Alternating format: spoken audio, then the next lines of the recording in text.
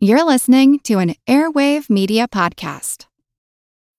When you need mealtime inspiration, it's worth shopping Kroger, where you'll find over 30,000 mouth-watering choices that excite your inner foodie. And no matter what tasty choice you make, you'll enjoy our everyday low prices, plus extra ways to save, like digital coupons worth over $600 each week. You can also save up to $1 off per gallon at the pump with fuel points. More savings and more inspiring flavors make shopping Kroger worth it every time. Kroger, fresh for everyone. Fuel restrictions apply.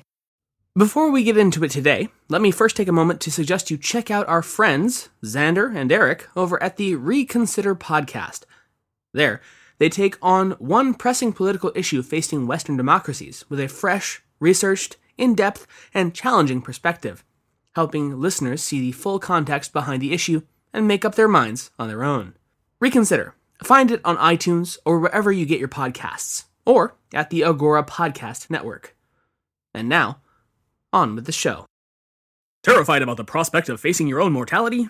Ask your Imperial Alchemist if Immortalidrin is right for you. Side effects may include mild to moderate full-body itch, moderate swelling, nausea, heartburn, indigestion, upset stomach, diarrhea, weakness, intense frequent oily discharge, bugs crawling under your skin, intense stabbing heart pain, shortness of breath, complete stoppage of breath, sudden complete physical disintegration, out-of-body experience, total protonic reversal, death, and mild to moderate headache. Immortalidrin Elixir, because you're worth it.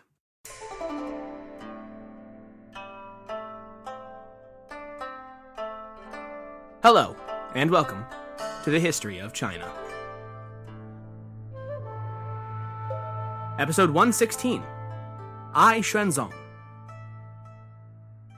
I, Li Chen, Emperor Xuānzong of Tang, the original holy and bright, honest and martial, the level and cultured, the chapter of benevolence, the godly and clever, this, that, and the other, for I shall not trouble you with all my titles, who was once, and not so long ago either, known to my friends and relatives and associates as E the Idiot, or that Li Yi, or Li Yi the Silent, or at best as poor Uncle Guang, am now about to write this strange history of my life, starting from my earliest childhood and continuing year by year until I reach the fateful point of change where, some years ago, at the age of 36, I suddenly found myself caught in what I may call the golden predicament, from which I have never since become disentangled.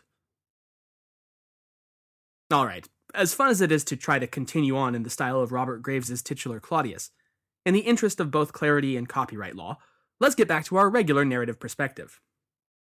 Still, as we'll see today, the life of the man who would be known as Emperor Xuānzong, and that of Uncle Tiberius Claudius Drusus Nero Germanicus, are more than a little striking, and well worth drawing the comparison, silly though it may be. Before going any further though, let's start with that name, Xuānzong. Wait a minute. You're probably already saying to yourself, that sounds familiar. Haven't we already done a Xuānzong? Well, yes, and no. We have indeed covered the life and times of Li Longji, aka Emperor Xuānzong, of the early and mid-8th century, back in episodes 95 through 98. But here and now we run once again into the wonderful world of Chinese homophones and the frustrations of a tonal language. Li Longji, you see, was Xuānzong, meaning profound ancestor, whereas our current emperor, Li Yi, would be known to history as Xuānzong, meaning the all-embracing. Did you hear the difference? Well, no points deducted for you if you didn't. But they are very different words that just so happen to sound exactly the same, except for the tone in which they're spoken. It's tempting to raise one fist to the sky and say, "Why, China, why?" But then I think about the perennial bugaboo of ESL students and internet comment section trolls alike, there, and there, and suddenly feel a little bit more forgiving. Still, it's been a real hassle for every historian trying to write about these two different emperors in English, with a few different ways of trying to address it. The Wade-Giles, and therefore absolute worst, method was to tack on a silent extra letter I in the middle of Xuan, which, as usual for good old Wade-Giles, made absolutely no sense and completely messed up any attempt to actually read it correctly. Modern Chinese romanization, through Hanyu Pinyin, spells them the same, but simply includes the tone markers which indeed distinguishes them visually, but still leaves us rather high and dry in terms of an audio-friendly differentiation to an audience that, by and large, isn't used to tonal languages. That leaves us with option C, which is to adopt the European-style convention of tacking on a regnal number to the name, as in Xuānzong II. And that's well and good, so long as we remember that it's not actually the same name. It just sounds like it is.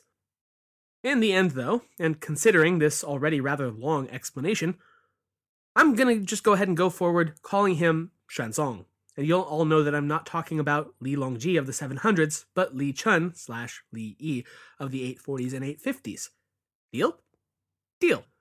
As I said at the end of the last episode, Xuānzong was not the son of the preceding Emperor Wuzong, but in fact the uncle of the previous 3 emperors, Wuzong, Wenzong, and Jingzong. He was the 13th son of the late Emperor Xuānzong, who we discussed back in episode 112. As his birth order would suggest, Prince Li Yi was never, ever expected to rule. In terms of both succession order and his own personality, it must have seemed so utterly out of reach as to not even bother thinking about, much less preparing for. His early life did not help his prospects either. Not only was he the baker's dozenth son of Xuānzong, but he was frail and sickly as a child, and purportedly seemed to have occasional hallucinations and visions as well. This, of course, painted a target on his back from the get-go, and many in his family quickly came to write him off as essentially an invalid and an idiot to be shunned, ignored, or mocked as the situation saw fit.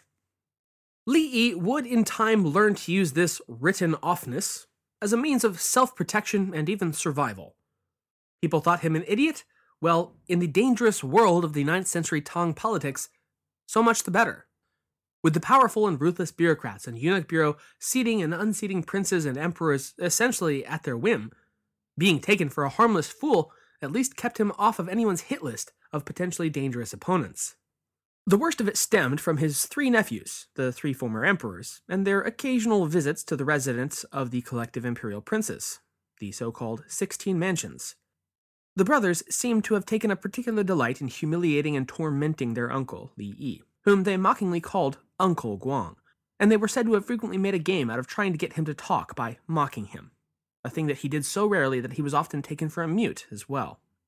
But when Emperor Wuzong surprised everyone by plunging into what would be a terminal illness in the year 846 at only 31 years old, the court found itself in something of a bind. Wuzong had sired sons, yes, but they were still small children and declared unsuitable for elevation from the very get-go, and Wuzong had plumb run out of eligible brothers. As such, it was quickly determined, mostly by the high officials of the eunuch bureau, that the only reasonable choice left to the imperial clan was poor Uncle Guang, idiot mute or not. And that was a decision that was fine and dandy with the eunuchs and with the outer court, since sitting a moron on the throne would be sure to suit their own ends and bottom lines just fine.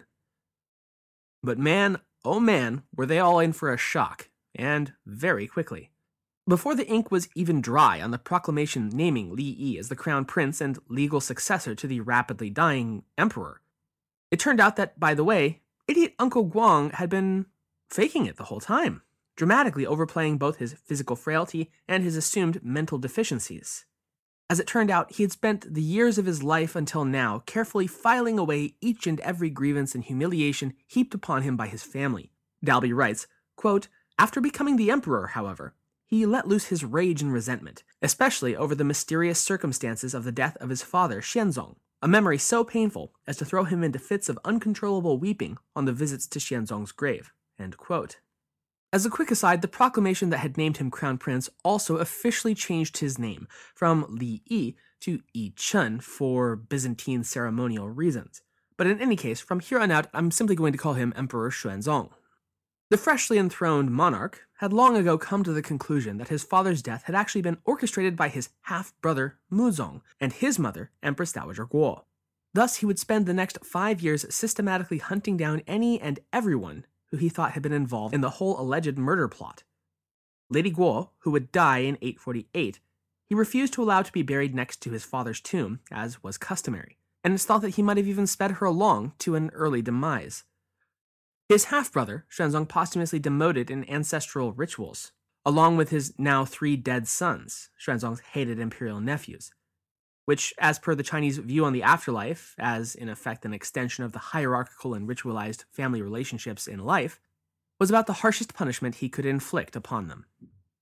The long-suppressed thoughts and feelings about the way things used to be seemed to become a preoccupation for this new emperor, even when he wasn't taking vengeance against those who he blamed for the destruction of those good old days. He very notably hired any and every storyteller he could find to regale him with their tales of 40 years ago, and even showed a strong preference for hiring the descendants of those officials who had dutifully served his father during the Yuan He era. As for his own immediate family, Xuānzong took care that they never would feel the kind of torment or resentment that had been shown to him in his early years. For his mother and still living brothers, he spared no expense in their comfort and care, and he doted on his sisters as well as his daughters. In fact, at one point, his eldest daughter committed an absolutely massive faux pas of smashing her chopsticks and dining spoon in his presence in order to demonstrate her unwillingness to marry the man to which she'd been betrothed. The princess was so confident of his unwavering affection for her, in spite of what would have been in almost any other case a near unforgivable action in the presence of the sovereign, that she felt that not only would she not be punished, but that her outburst would get him to reverse his decision entirely. And in both assumptions, she turned out to be right on. The marriage was cancelled, and the father-daughter relationship no worse for the wear.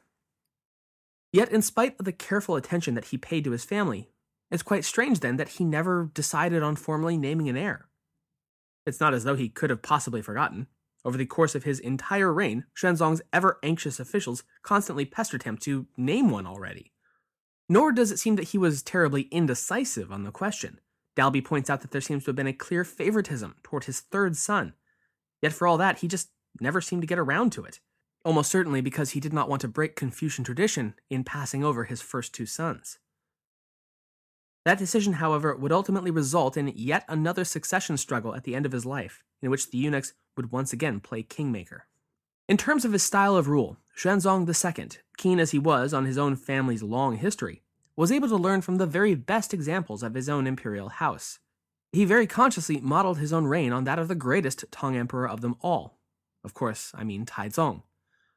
Taizong and his era of true vision, you may recall, had been so tremendously successful, in large part because he encouraged his officials to give honest criticisms and reports to him, and then actually listened to them. And so too did Xuānzong, encouraging and rewarding frankness and honesty. Where he differed from his great ancestor, though, was that while Taizong had encouraged a cordial and collaborative, one might even be inclined to say friendly and kind of relaxed, atmosphere in his relationship with his officialdom, Xuānzong was forced to take a very different tact. It was probably due in no small part to the emperor's own ongoing and totally justifiable vindictiveness. After all, the vast majority of these officials now serving him had been the servants of his nephews before him, and one suspects that none of them had gone out of their way to assist or defend him from his family's torments back when he'd been merely Uncle Guang. But it also seems likely that this tact with these officials might have been born out of a genuine need. That is, the need to inspire awe in his person and compliance with his dictums. Xuānzong would have been self-aware enough to know, and let's be frank, would have been made to know frequently by his brothers and nephews, that he was not a naturally impressive figure. Taizong had led an army, established a dynasty, choked his own brother to death with his bare hands, and then forced his father to retire all before he was 30. That guy didn't need any help being impressive and inspiring a natural state of awe. Xuānzong, on the other hand, Li the idiot, had been running a rather large respect deficit for basically his whole life, and so now he needed a way to make up for that, to force respect for him where it would not be coming naturally. So he became an absolute stickler for the tiniest little details of court etiquette and formality, and combined it with his own cantankerously acid wit to make sure that everyone was precisely aware of just how on top of everything he was. High government bureaucrats, for who several entire regimes now had been on very long leashes indeed, with the former emperors having been either too lazy, too weak, or too preoccupied to bother reining them in, suddenly found themselves humiliatingly berated for even minor deviations from proper protocol, and routinely belittled by an emperor who, seemingly out of nowhere, suddenly as often as not seemed to know more about their jobs and the issues they were bringing before him than they themselves. Again, from Dalby, quote, his information for such formal court sessions, at which he grilled visiting governors and newly appointed local officials mercilessly, came from his study of important data about the empire and from meticulous briefings prepared by his staff. His punctiliousness in the matter of decorum and substance was so notorious that after 10 years as a chief minister under Xuānzong, Ling Hutao was on one occasion so unnerved by the emperor's questions that his clothes were soaked through with sweat, even though the weather was cold. End quote. Xuānzong didn't just demand to be taken seriously. He made it absolutely impossible to take him as anything else. His personality would prove to be able to do what none of his predecessors had been able, to so overwhelm the court bureaucrats that he would eclipse and silence any further stirrings of the factionalism that had so plagued the Tang court since the death of Xuānzong's father long ago. Speaking of ranking members of powerful political factions, of the first decisions he would make as sovereign, among the easiest would be that it was time to say so long to Minister Li Dayu. You remember him, right? Minister Li had risen from mere leader of the Li faction to power and prominence as chief minister on the coattails of the emperor's least favorite nephew, Xuānzong. Li would be systematically and ruthlessly demoted all the way from the top of the mountain down to the literal bottom of the Chinese world, winding up as nothing more than a petty officer stationed on the island of Hainan, the nadir of Chinese officialdom, which put him geographically and career-wise as far away from power and prestige as he could possibly be. There, Li Dayu, once the imperial chancellor, would die in obscurity in early 850. With him would also be thrown out the prescriptions of the Buddhist clergy that had been enacted at Xuānzong's behest, but by Li Dayu's hand. Though Buddhism would never quite regain its former standing within the empire, as it had enjoyed in the early Tang, this would be the end of the final real official purge against its practitioners within the empire. Buddhism had managed to survive, and would in time thrive anew. I'm Jane Perlez, longtime foreign correspondent and former Beijing bureau chief for the New York Times. I've been a foreign correspondent in lots of places: Somalia, Indonesia, Pakistan, but nowhere as important to the world as China. I mean, China is not dropping anti-democratic paratroopers into Montana. But of course, we did see things like the weather balloon/spy balloon riveting the whole country for a week. This is Face Off, an 8-part series in which we'll take you behind the scenes to key moments in the tumultuous U.S.-China relationship. We'll speak with a diplomat, a spy, a tech reporter, a U.S. admiral, even Yo-Yo Ma. Plus, my pal and noted China historian Rana Mitter joins the conversation. We'll look at what's driving the two nations apart and explore whether anything can help bring them back together. Face Off launches April 9th. The early period of Xuānzong's rule seems to have been one of stock-taking, reappraisal of the past, and organization of knowledge. It was a period characterized by the production of more than a dozen historical and governmental compilations, which is startlingly high for the era. Xuānzong stressed an understanding of and adherence to the laws, and he not only talked the talk, he also walked the walk.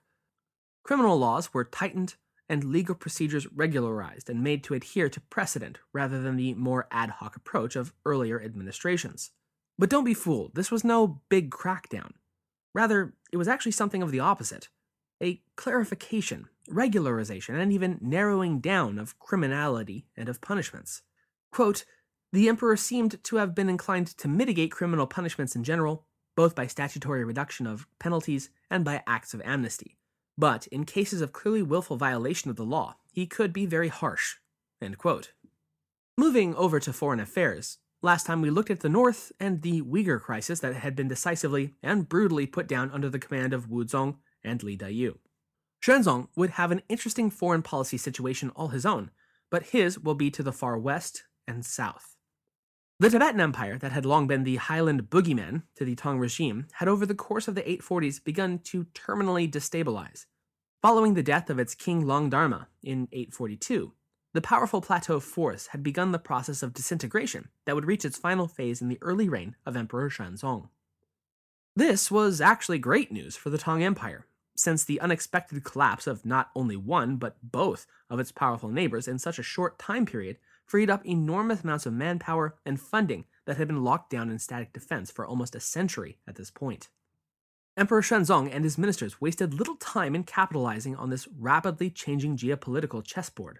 Critically, the decision was made to not commit resources towards any effort to retake the farthest flung outposts of the Western Protectorate, owing largely to financial constraints and the fact that at this point there was no potential gain worth that kind of risk or expenditure. Still, in rapid succession, the near northwest that had been under Tibetan occupation for decades began breaking free and declaring their allegiance, sometimes of their own volition, back to the Tang once again. The Gansu corridor, that critical link between the Chinese heartland and the far west, had long been lost to the Tang emperors and controlled by the forces of Lhasa. But now, with the fragmentation of the Tibetan Empire, warlordism had sprung up and resulted in widespread conflicts between the regional generals and their governors. Into this burgeoning chaos, a Chinese adventurer by the name of Zhang Yichao saw a chance at glory that he just couldn't resist. Raising an army of his own composed of supposedly mostly Chinese, although it seems to be much more likely that they would have been Sinicized Tibetans and Turks and mixes thereof, in 851, Zhang Yichao campaigned against the fractured Tibetan generals, and had such success that he was able to secure the majority of Gansu for himself, from Lanzhou in the east to as far west as Tunhuang. These regions he'd go on to pledge to the service of Chang'an in a letter that he sent to the imperial court, much to their surprise and delight. For his initiative and loyalty, Zhang would be promoted to the post of Governor-General of Gansu and the commander of his now imperial army, rechristened with the name Hui Yichen, the Army of Restored Allegiance. A far more difficult challenge than the Northwest more or less just falling back into their lap would be posed to the capital in the stepplands skirting the Great Wall some 300 kilometers due north of Chang'an. Here in and around the Oros Loop lived yet another border people, the Tangxiang or Tangut tribes. The Tanguts had lived as a peripheral people since at least the 7th century, when they'd been forcibly removed from their ancestral homelands by Tibetan expansionism, and had thereafter been forced to eke out an existence in the spaces between the three great powers of the era, the Tibetans, the Chinese, and the Uyghurs. Here they had practiced their nomadic lifestyle, bred horses, and functioned as middlemen and go-betweens for the trade networks between Chang'an and Ordu Balik for a century and a half, as Tang vassals under the so-called loose rein system to Chang'an. This system had remained intact until the unexpected crumbling of not just one but two of the three regional powers that had presented a very unique opportunity indeed. The Tanguts, you see, had rapidly swelled from tiny bands into a large and cohesive force as they began accepting and taking in other bands of Tibetans and Uyghurs fleeing the political turmoil of their respective empires. This loose rein system and the governors that operated it turned out to be, from Dalby, quote, the original source of unrest in the area during the 9th century. The governors oppressed the Tanguts, cheating them of a just price for their horses and camels, and profiteering at the expense of the traveling merchants. End quote. With the swelling of their numbers, however, as well as an influx of smuggled weapons from China, the emboldened Tanguts had begun a series of rebellions against their local overlords, beginning in the 820s and 830s, which by the late 840s had swelled into a large revolt and dangerous enough for Chang'an to sit up and take notice. Emperor Xuānzong initially tried to resolve the revolts in a conciliatory fashion, and remove the governors against whom the nomad populations were revolting. However, when even that did not stop their raids into their neighbors' towns and farms, the emperor quickly resolved to quash this crisis with force. In this effort, the Chinese armies would prove ultimately victorious, but it would really be only nominal. The campaign would take more than 5 years, become an enormous drain on the treasury, and in the end, though the Tanguts and Tibetans would be pacified, they remained strong and undiminished both militarily and financially. This outcome will prove important going forward into the end of the Tang and the beginning of the 5 dynasties and 10 kingdoms that is to follow, because these Tangut nomads will be among those who break away from central Chinese control and seize the westernmost regions of the former empire in the 11th and 12th centuries as the Western Xia, or Xixia, dynasty. Unfortunately, as we get towards the end of Xuānzong's reign, the records largely dry up. This is almost certainly in large part to be laid at the feet of the chaos and destruction that would accompany the death of the dynastic order toward the end of this century. In fact, even at the time, or at least as close to at the time as Chinese historians ever actually sat down to record events, in this instance an attempt to compile the reign of Xuānzong in the early 890s, it was noted in frustration that, quote, not so much as one single character, end quote, of a conventional record of his reign could be found for compilation. Ultimately, though the historians were able to cobble together about 3 chapters or so, based mostly on anecdotes and personal stories, which form the core of even our modern understandings of the man, the larger project proved so impossible that it was ultimately abandoned. What's very clear, though, is that more and more there was a fundamental disconnect between the capital and its court, and what was actually going on out on the borderlands of its own empire. The central government, it seems, was under the impression that because it had survived the ravages of the An-Lushan rebellion and then its Eka revolts in the northeast, it had therefore proven itself to be resilient in the long term, and that its largely ad hoc solutions to crises had been and would remain sufficient to maintain social and political order across the realm. This popular view was bolstered in Wuzong and Xuānzong's respective reigns by the dissolution of first the Uyghurs and then the Tibetans as strong political entities. After all, it's pretty easy to buy into an illusion of relative prosperity, strength, and growth when your rivals are literally crumbling around you. But in terms of the territorial gains of the 840s and 50s, unbeknownst to the imperial court and its emperors, their dynasty's funeral attire had already been laid out, the coffin built, and the tombstone carved. By the end of Xuānzong's reign in 859, the Tang dynasty had commanded the Middle Kingdom for 2.5 centuries, but in that time had piled on layer after layer of bandages and quick fixes to plaster over the deepening and widening cracks at its core. Economically, it had been in shambles for some 150 years, and even with Xuānzong's relatively strong rule and attempts at economic reforms, by 850, only 30% of tax grain earmarked for the imperial storage granaries in the north had been delivered from the south, and only about half of the expected salt tax revenue had ever found its way to the capital, with the rest being skimmed into provincial and local pockets. Politically, too, the Fishers were showing through the fresh paint job. The once strongly centralized empire was, in effect, balkanizing into its component pieces yet again. Dalby writes, quote, "The important changes in the late Tang economy and society continue to take place, such as the growth of large landed estates in the hands of private individuals and the corresponding dislocation in the lives of peasants. Some of these changes the government chose to ignore, and others it was not equipped to understand and act upon in more than rudimentary ways. The inherited weaknesses of the central institutions revealed themselves during the mid-9th century stability, primarily at flashpoints, mutinies, tax riots, and so forth. Because they were relatively infrequent and isolated events, at least until the mid-850s, they could be suppressed by Chang'an under the illusion that the old remedies of force were still sufficient. Many fundamental problems went undiagnosed and uncorrected." End quote. As much as Chang'an might have wished to continue sticking its fingers into its ears and not listen to the creaks and snaps of the timbers underneath its very feet, more and more, in the 1850s and beyond, it would become unignorable. The Tangut Rebellion would be the first of the large-scale rebellions under Xuānzong's period of rule, but by no means the last.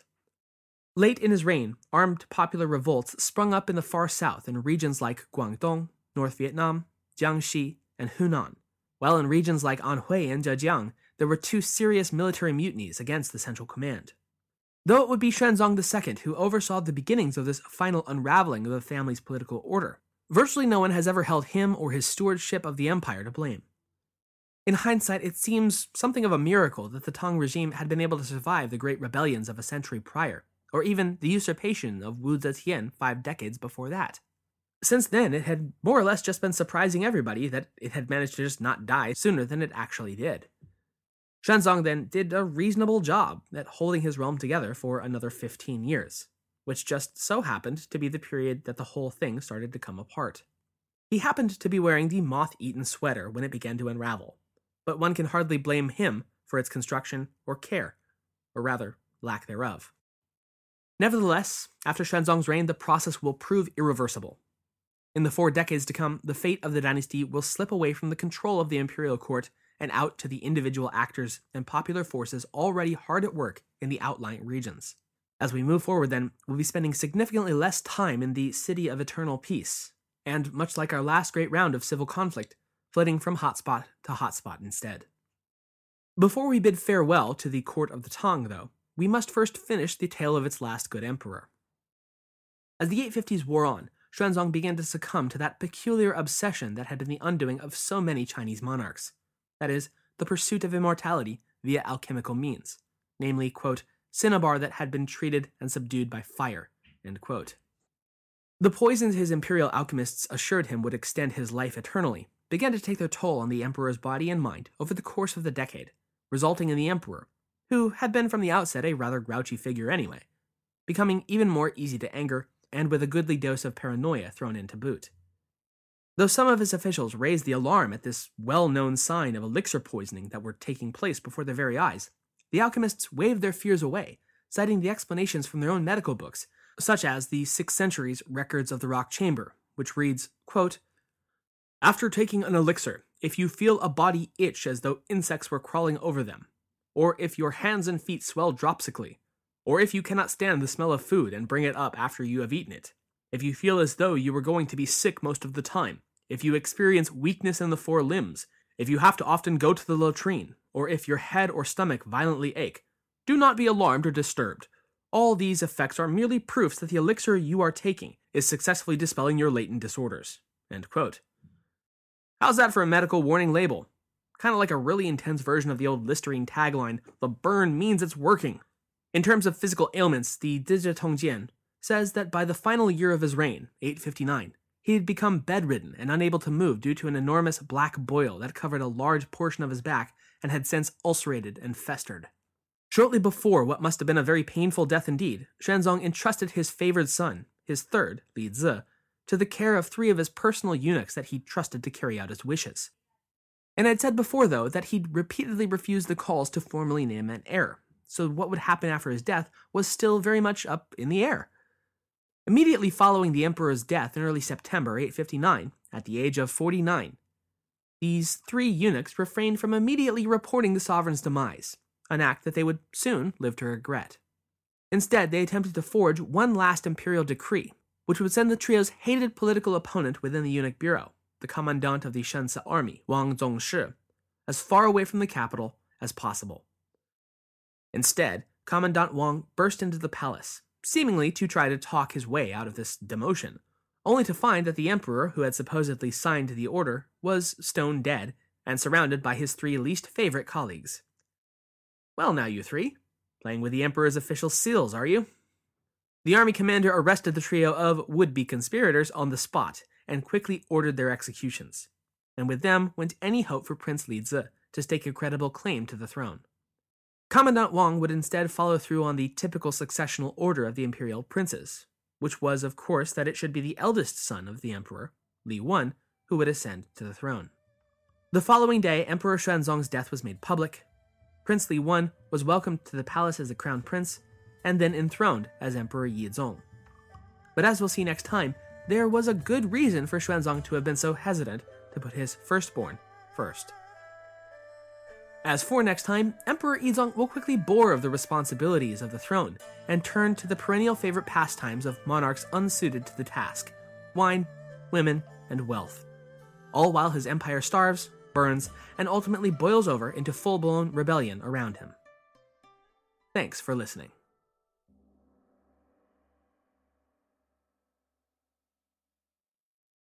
The French Revolution set Europe ablaze. It was an age of enlightenment and progress, but also of tyranny and oppression. It was an age of glory and an age of tragedy. One man stood above it all. This was the Age of Napoleon. I'm Everett Rummage, host of the Age of Napoleon podcast. Join me as I examine the life and times of one of the most fascinating and enigmatic characters in modern history. Look for the Age of Napoleon wherever you find your podcasts.